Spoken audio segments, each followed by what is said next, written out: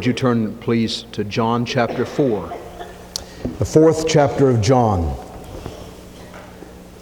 We appreciate that wonderful music this morning that has blessed our hearts.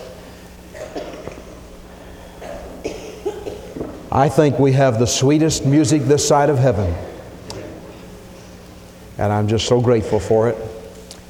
Brother Doug Beam does a tremendous job behind the scenes as our radio technician, getting us on and off the radio and recording all the services. These services and the special music are all available on tapes, and I know you would like to have some.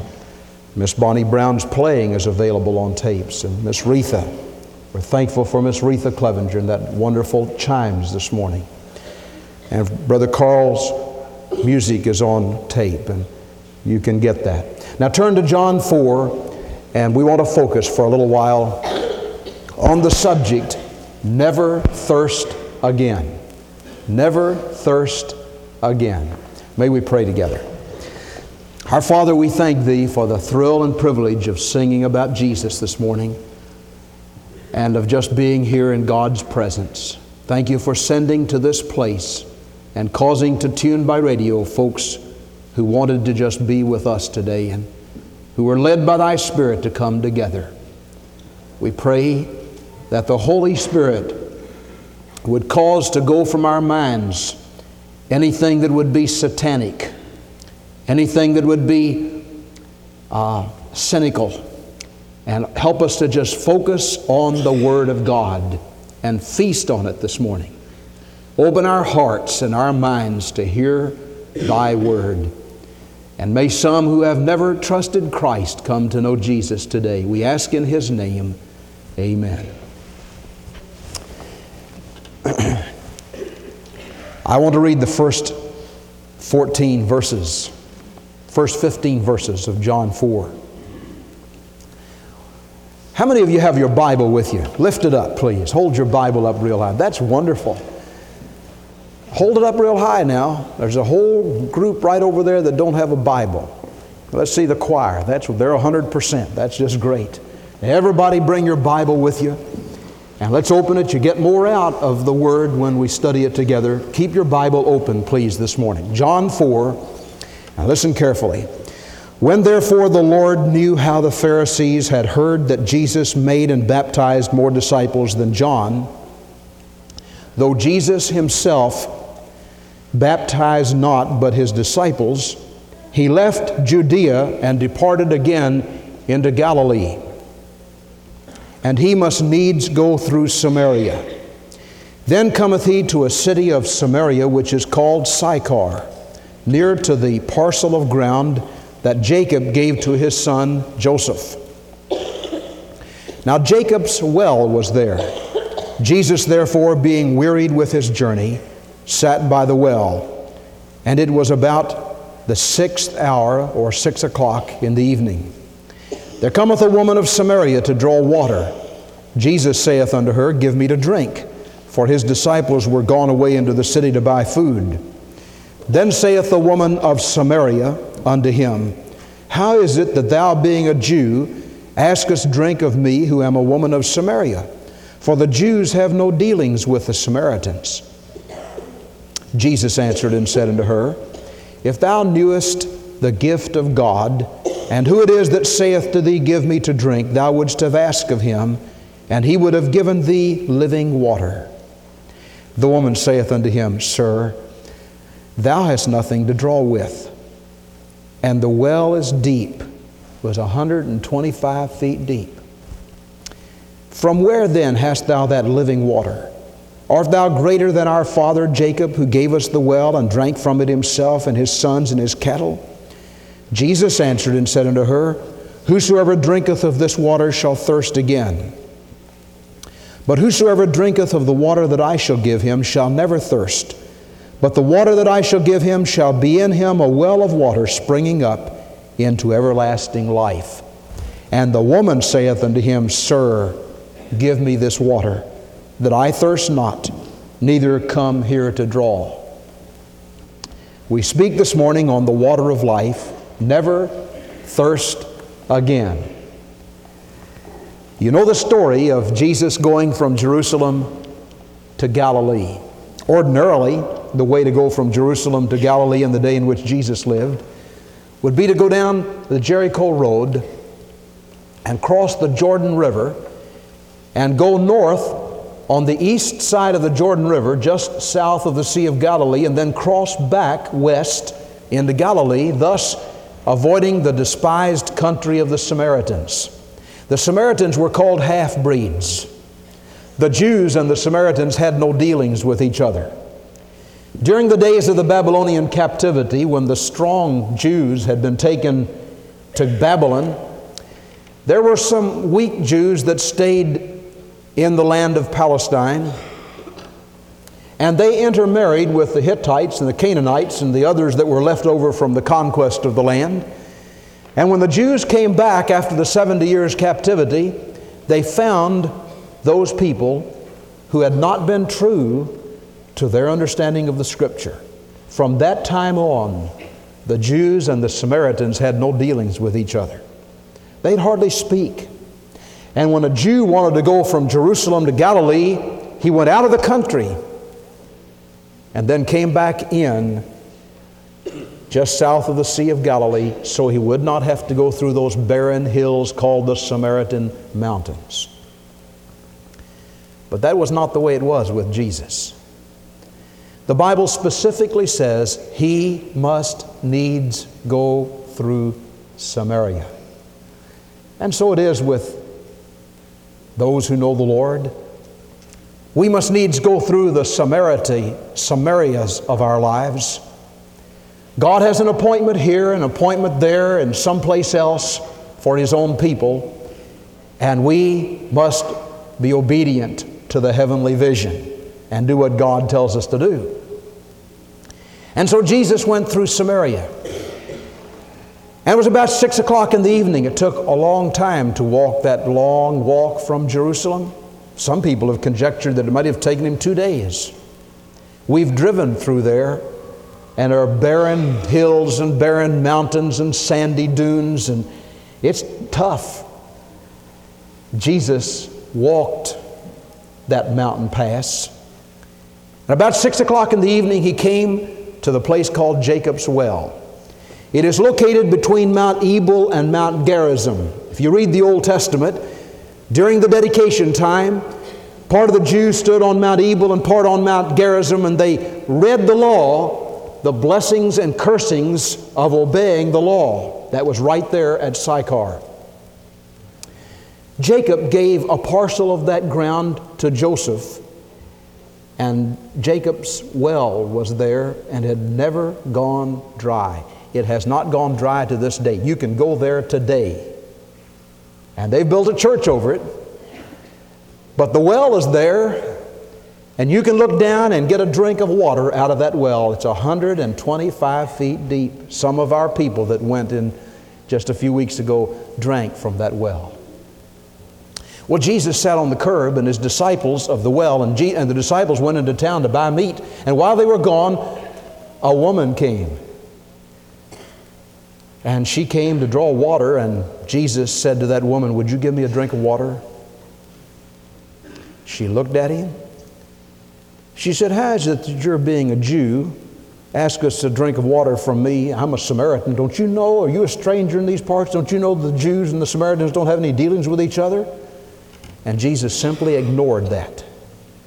He said, "If you knew who it was that asked you a drink of water, you would ask of him, and he'd give you living water." Living water. Never heard of that before. Living water. What in the world is the living water? Jesus got her attention. In a little while, he said, "If you would drink of the water that I'll give you, you'll never thirst again." And she said, "Never thirst again?" You see, she was so thirsty. And this leads us to the first truth in the passage today. What is the real source of spiritual satisfaction? There are lots of things that don't satisfy our lives. In 1923, a group of the world's most successful financiers met at the Edgewater Beach Hotel in Chicago. Collectively, these tycoons controlled more wealth than there was in the United States Treasury. And for years, newspapers and magazines had been printing their success stories and urging the youth of the nation to follow their examples.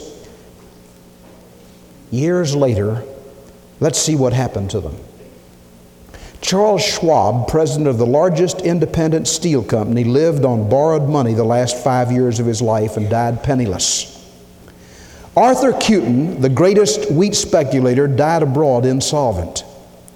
Richard Whitney, president of the New York Stock Exchange, was released from Sing Sing some time ago. Albert Fall, member of the president's cabinet, was pardoned from prison so he could die at home. Jesse Livermore, the greatest bear on Wall Street, committed suicide. Leon Fraser, president of the Bank of International Settlement, committed suicide. Ivar Kruger, the head of the world's greatest monopoly, committed suicide.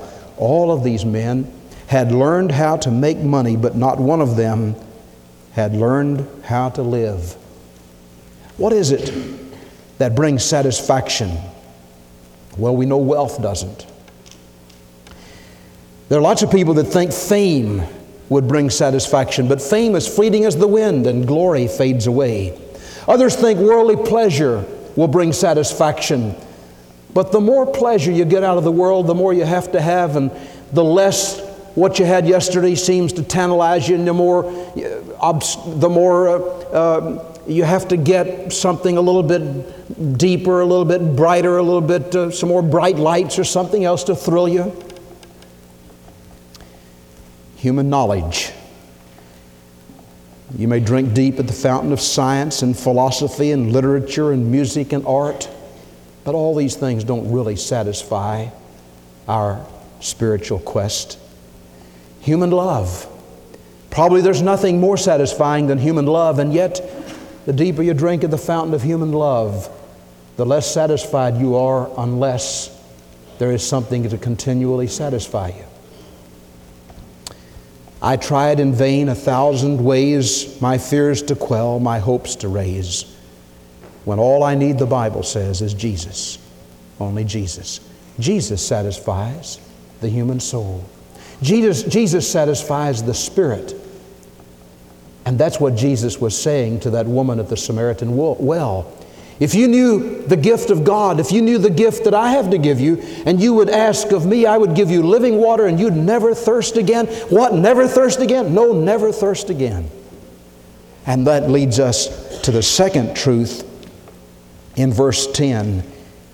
Jesus said, if you knew the gift of God and who it is that saith to thee, give me to drink, thou wouldst have asked of him, and he would have given thee living water. In John 6:35, listen to what Jesus said. I am the bread of life. He that cometh to me shall never hunger, and he that believeth on me shall never thirst. And in Titus chapter 3:5, not by works of righteousness which we have done, but according to his mercy he saved us by the washing of regeneration and the renewing of the Holy Spirit. The Bible tells us that salvation is an experience that is needed by everybody because all have sinned and come short of the glory of God. And all we like sheep have gone astray. We have turned every one to his own way, and the Lord had to lay on Jesus the iniquity of us all. This woman had a problem in her life. She had tried everything imaginable and nothing satisfied. Jesus sort of touched a sore spot in her life when he said, go call your husband. Oh, she said, I don't have a husband. He said, you've answered right. You've had 5 of them. And none of them satisfied you. And the one you're living with now, you're not even bothered to marry him because he doesn't satisfy you either. You see, nothing really satisfies you because you have a spiritual quest that has never been satisfied. This woman tried one man. He didn't work out so well, so she scrapped him and got a second one. And he didn't work out so well, so she got rid of him, got a third one. And that didn't work out very well either, and so she tried a 4th and a 5th, and finally she just gave up on it and started doing what people are doing today, just live-ins. You'd be amazed how much of that goes on all over Bowling Green. But you see, those things don't really satisfy you. And when Jesus told that woman that, she abruptly changed the subject and she said, I perceive that you're a prophet. Now, you Jews say we're supposed to worship down in Jerusalem, and we think you're supposed to worship here at Mount Gerizim. What do you think about that? You see, she wanted to get religious. Have you ever had somebody argue religion with you when you were talking to them about Jesus? Talking to them about their spiritual need? You got onto a sore place. You really got going. You know, when they start arguing religion, you know that you've gotten down where they live and they've started to change the subject. I was talking to a man one day about his need of Jesus. And we got down and he realized he was lost and he knew he was going to hell. And when we started talking about repentance, just like that, he said, well, I'll tell you, I grew up a Methodist and I believe in sprinkling, and you Baptists all believe in immersing. Now, I don't think there's any difference in sprinkling and immersing. And he went on and on. I said, well, that's a wonderful thing to talk about. Let's talk about that tomorrow when I come back to see you, but let's get back to this other right now. You see, that's what that woman was doing. She was saying, now, the Jews say this and we say this. What do you say? And Jesus said, woman, the hour is coming when men will neither worship at Jerusalem nor at Mount Gerizim, for God is spirit, and they who worship Him must worship Him in spirit and in truth. Whew. She didn't know what to say about that. And she realized a need. And the Bible says she put down her water pots and she turned to go back to the city. And she found those men with whom she had sinned. And she said, come see a man that told me all things that ever I did. Is not this the Christ, the Messiah? Oh, listen. When somebody who has been down in the dregs of sin finally has that heart thirst quenched by water of life, he or she knows where to go out and find the people with whom they've sinned, and they can say to them effectively, I found somebody that meets my needs. I found the one who is the rose of Sharon and the bright and morning star and the water of life and the bread of life. And you take of Him and you're never hungry again. You drink of Him and you're never thirsty again. And so the woman began to bring those men out. There's a third truth here. You see, she got saved. But part of her salvation, Jesus said, part of your birthright of salvation is you never have to thirst again. I give you something that wells up in you, a well of water springing up into everlasting life and ever quenching your thirst. And this is a strange thing, because there are lots of Christians going around who say, well, I'm thirsty and I'm not satisfied. And they go back to their old ways, and they go back to the cold world and back to their old sins. Well, there's one of two things, the problem. Either they never had a good drink of the water of life. You see, it's possible to get religion and not get Jesus. There used to be a song called the Gospel Boogie. It said, everybody's going to have religion and glory. Everybody's going to be telling that story and all that. Well, you know that's not true. That's just not true. Everybody talking about heaven ain't going there. Everybody walks down this aisle and cries some crocodile tears. Everybody gets in the baptismal pool and gets down under the water. Everybody gets their name on the church roll. That doesn't mean they're going to heaven. That doesn't mean they got saved. Only when Jesus comes into your life and changes your heart. That's when you get saved. Now, when He changes your heart, little by little, He changes the outside. But you know, sometimes the Lord has a hard time changing the outside. And if you want an example of that, you look at these disciples. Right about this time, while the woman had gone to town and she was getting those men, rounding them up, she really got a dose of Christ. She really got the water of life. And she went back all excited and was going to bring them out. And just about that time, the disciples came back and they saw that He had talked with that woman, and they raised their eyebrows and said, The master must not know what kind of woman that was. Did you ever do that?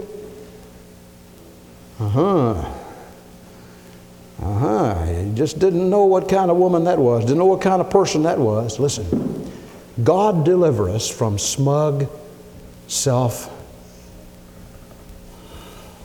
pride. Smug selfishness. Where we look down our nose at somebody else. Lots of times in the New Testament they had problems with that. Now you see, Christians have a dilemma at this point. While it is true that we need to so order our lives that we honor Jesus and we fill our lives with the things that honor the Lord and look up to the Lord, and we need to build friendships of those who are God's people. I like the song that says, "Make friends of God's children." Your best friends ought to be godly people. Teens, your greatest friends ought to be God's teens. Adults, our greatest friends ought to be God's adults. But that does not mean that we look down our nose at other people, or we'll not have anything to do with somebody who is like that Jew in the ditch, and the priest passed by, and somebody else passed by, and finally a Samaritan came and helped him.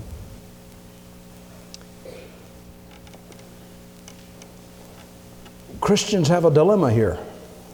Our best friends need to be God's people. But occasionally we need to take one of those best friends and together, and there's strength in two or three. Don't forget that. Most of us are not strong enough to go out by ourselves, but there's strength with two or three. Jesus sent His disciples out two by two. And every once in a while we need to leave that band and go out and find somebody who is away from God and bring them in. And bring them in. And when they've been brought in, the rest of God's people ought to open their arms and love them. Welcome them. And not look down our noses at them. Well, Jesus talked about spiritual power that satisfies. Never thirst again? No, never thirst again. Because He was giving of the Holy Spirit. Now, look at John chapter 7 a moment. Verses 37 and 38 and 39. In the last day, that great day of the feast, Jesus stood and cried out, saying, If any man thirst, let him come unto me and drink. He that believeth on me, as the Scripture hath said, out of his heart shall flow rivers of living water. But this spoke he of the Spirit, whom they that believe on him should receive. For the Holy Spirit was not yet given, because Jesus was not yet glorified. Oh, listen. When we receive Jesus, we receive the Holy Spirit. You don't receive the Holy Spirit as a second work of grace. You receive Him when you receive Jesus. And you receive all that you're going to receive of Him. But a lot of times He doesn't receive all of you that He's going to get or that He desires. And so, one of the explanations for a believer who does not serve God, who gets all caught up in self-smugness or pride or ill will or low living or carnality, is because we have not, the Holy Spirit has come into our lives as we receive Christ as our Savior, but we have not allowed Him to have full access to all there is of us. Somehow there's some old rug that has been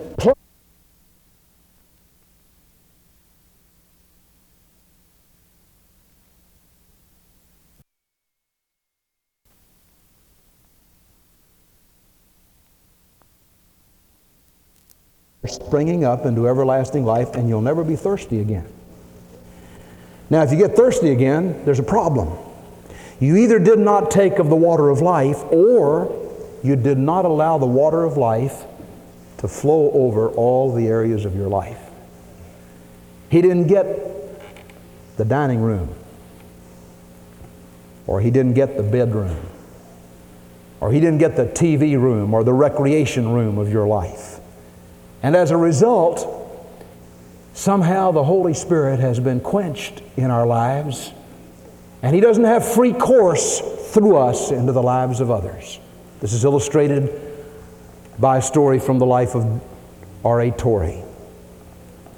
Dr. R.A. Torrey grew up in New York.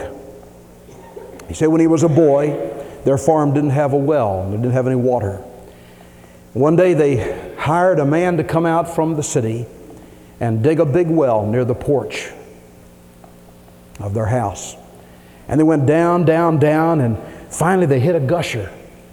And the water just came pouring in and filled that hole, and it was so much of a vein of water that it threatened to undermine the foundation of the house.